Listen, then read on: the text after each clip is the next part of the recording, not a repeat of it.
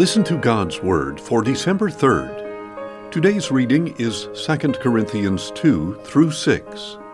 May God bless this reading of His Word. 2 Corinthians 2. So I made up my mind not to make another painful visit to you.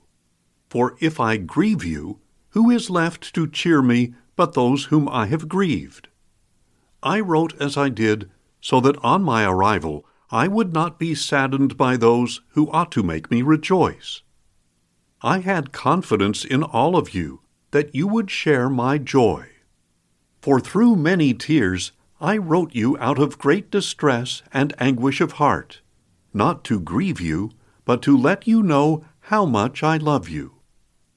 Now if anyone has caused grief, he has not grieved me, but all of you, to some degree, not to overstate it.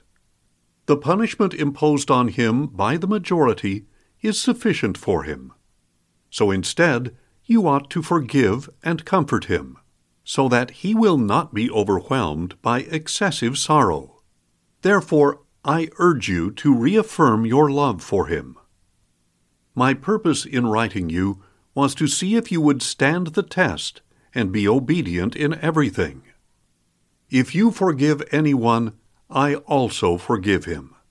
And if I have forgiven anything, I have forgiven it in the presence of Christ for your sake, in order that Satan should not outwit us. For we are not unaware of his schemes. Now, when I went to Troas to preach the gospel of Christ, and a door stood open for me in the Lord, I had no peace in my spirit, because I did not find my brother Titus there. So I said goodbye to them, and went on to Macedonia. But thanks be to God, who always leads us triumphantly as captives in Christ, and through us spreads everywhere the fragrance of the knowledge of Him. For we are to God the sweet aroma of Christ among those who are being saved and those who are perishing. To the one, we are an odor of death and demise, to the other a fragrance that brings life. And who is qualified for such a task? For we are not like so many others, who peddle the word of God for profit. On the contrary, in Christ we speak before God with sincerity, as men sent from God. 2 Corinthians 3. Are we beginning to commend ourselves again? Or do we need, like some people, letters of recommendation to you or from you?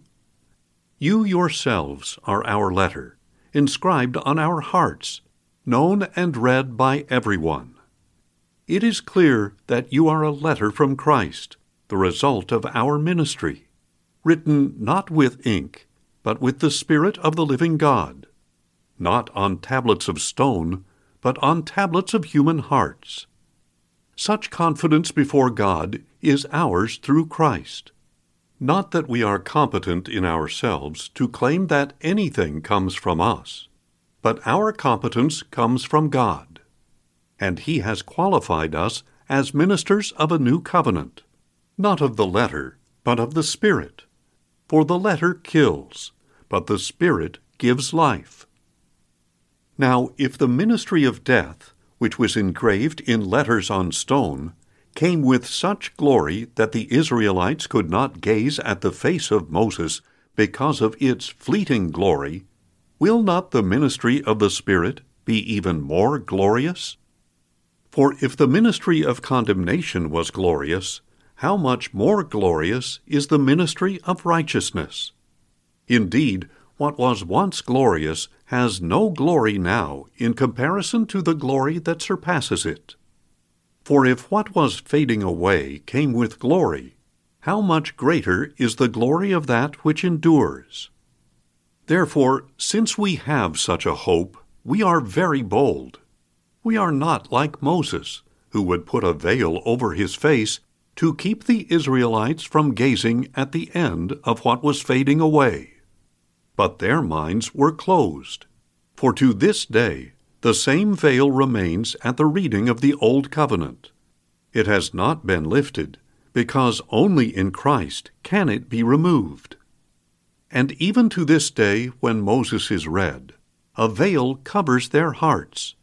But whenever anyone turns to the Lord, the veil is taken away. Now the Lord is the Spirit, and where the Spirit of the Lord is, there is freedom.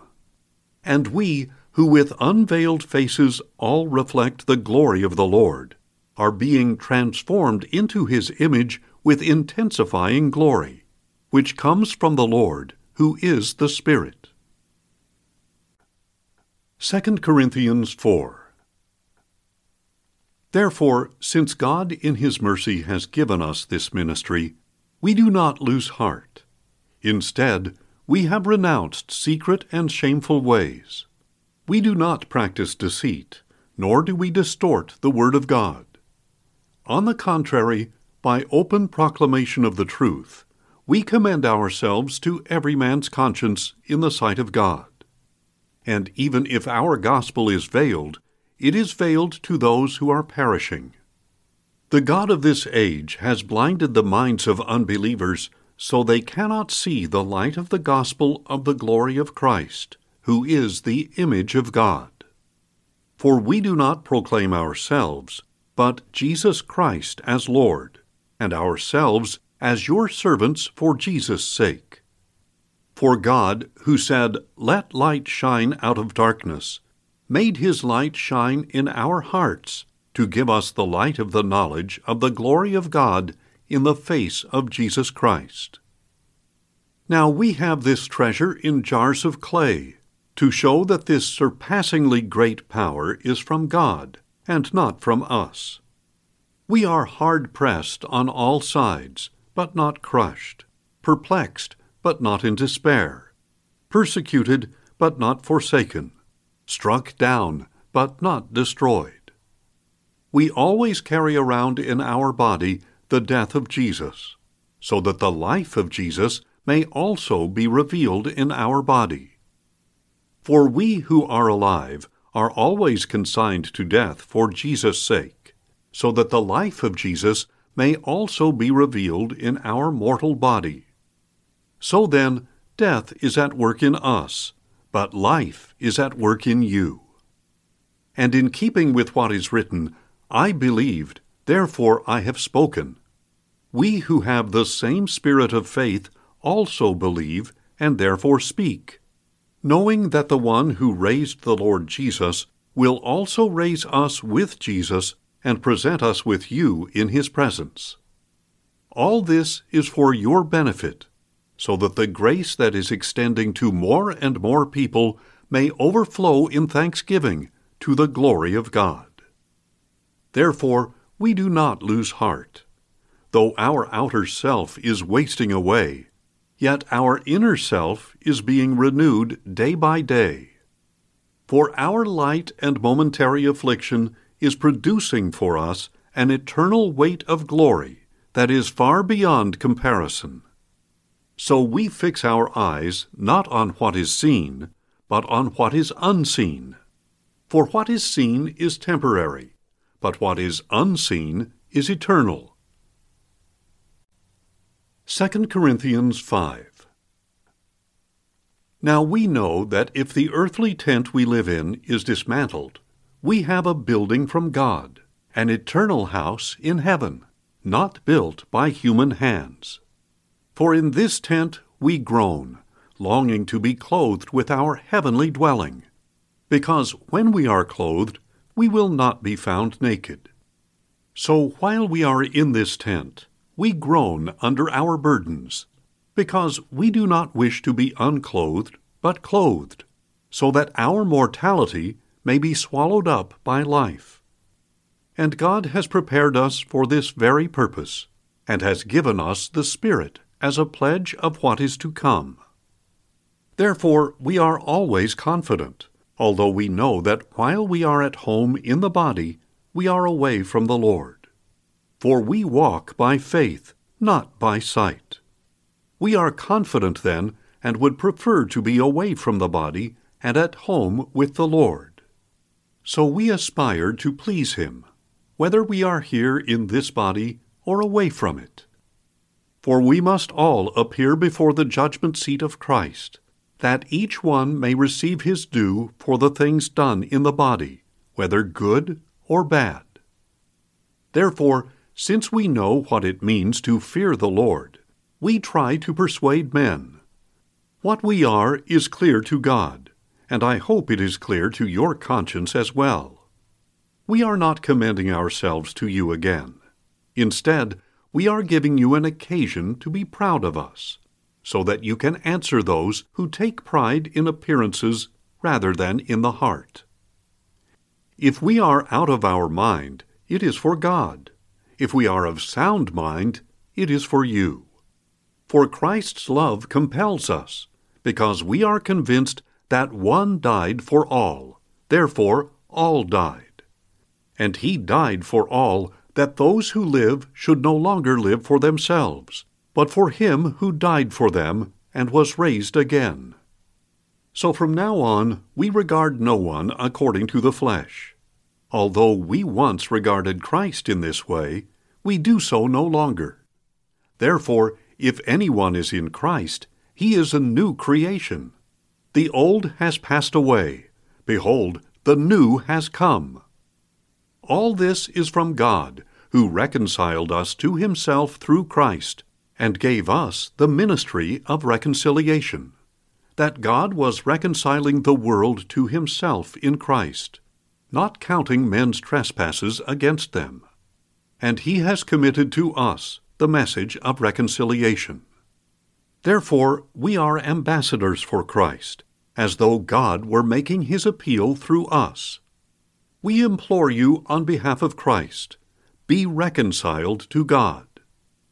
God made him who knew no sin to be sin on our behalf, so that in him we might become the righteousness of God. 2 Corinthians 6. As God's fellow workers, then, we urge you not to receive God's grace in vain. For he says, "In the time of favor I heard you, and in the day of salvation I helped you." Behold, now is the time of favor. Now is the day of salvation. We put no obstacle in anyone's way, so that no one can discredit our ministry. Rather, as servants of God, we commend ourselves in every way, in great endurance, in troubles, hardships, and calamities, in beatings, imprisonments, and riots, in labor, sleepless nights, and hunger, in purity, knowledge, patience, and kindness, in the Holy Spirit, and in sincere love, in truthful speech, and in the power of God, with the weapons of righteousness in the right hand and in the left, through glory and dishonor, slander and praise, viewed as impostors, yet genuine, as unknown, yet well known, dying, and yet we live on, punished, yet not killed, sorrowful, yet always rejoicing, poor, yet making many rich, having nothing, and yet possessing everything. We have spoken freely to you, Corinthians.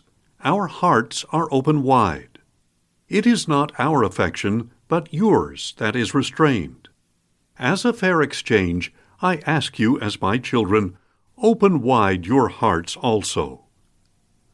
Do not be unequally yoked with unbelievers. For what partnership can righteousness have with wickedness? Or what fellowship does light have with darkness? What harmony is there between Christ and Belial? Or what does a believer have in common with an unbeliever? What agreement can exist between the temple of God and idols? For we are the temple of the living God. As God has said, I will dwell with them and walk among them, and I will be their God, and they will be my people. Therefore, come out from among them and be separate, says the Lord. Touch no unclean thing, and I will receive you. And I will be a father to you, and you will be my sons and daughters, says the Lord Almighty. Thanks for listening. and join us tomorrow as we listen to God's Word. Questions or comments? Email us at info@listentogodsword.org.